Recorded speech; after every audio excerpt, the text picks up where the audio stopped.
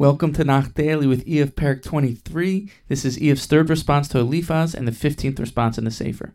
The Bible explained so far had essentially made 2 points.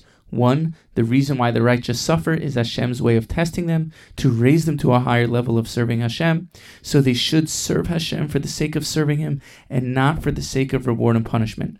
Therefore Hashem purifies the righteous through suffering in order to give them more reward in the world to come. 2, the reason why the wicked prosper is in order to allow free choice to remain intact. If people were punished and rewarded immediately for their actions, people's free choice would be obstructed because the choice would be obvious. If that were the case, people's intentions of serving God would be not for the sake of serving Him, but it would be to avoid punishment. In this perek, Eov directly responds to the first argument and addresses the second point in the next chapter. Eov's first question, why God would actually inflict him with such serious physical and emotional pain just because he may have harbored a tad of selfishness in his heart and not have been in the most l'shem shamayim. After all, did Eov not try his best to keep the Torah? Certainly the punishment doesn't fit the crime. Not only that, but Eov explains if he had the ability to speak with God, he would have told God he wasn't serving Him for ulterior motives. He was just trying his best to serve God with sincerity. Eov then concludes, based on his own experience, that the very fact he was righteous to begin with must have been preordained, which is why he wasn't rewarded for it.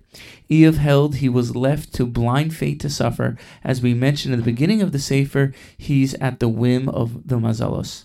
Now for the perek itself. In verses 1 through 9, Eov opens the perek by relating if he only knew where to find God, he would explain to him his intentions. If he could actually find God's dwelling place, he would go there and plead his case. The Malbim explains Eov essentially saying 3 things. 1, it's not possible to argue my case to God and have Him respond to my arguments. 2, even if God were able to answer me, I wouldn't understand His language. And 3, if I would be able to understand God's language, I wouldn't be able to understand the inner essence of what He's saying because God is way beyond me. Eov claims if God were to test me, I would pass. He says in verse 10, Ki yada derech imadi b'chanani kizav eitzei. For He knows the road I take. Should He test me, I would come out pure as gold. Eov asserts his righteousness. Eov says he kept the Torah, did not deviate from it, and tried his best to internalize the lessons of the Torah. The Malbim explains with this, Eov is really denying Hashgacha Pratis and saying everything in life is preordained. Meaning, Eov was saying, being that God knows everything that I would do, I didn't really have any free choice to begin with. Therefore, I'm not rewarded at all for my good deeds because it doesn't make a difference anyways.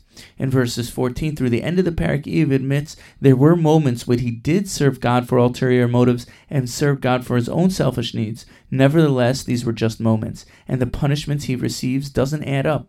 He laments how God left him to suffer in darkness. Stay tuned to the next episode of Nach Daily. We'll see Eov's address to the second part of Rasha V'Tovlo. Thank you for listening and have a wonderful day.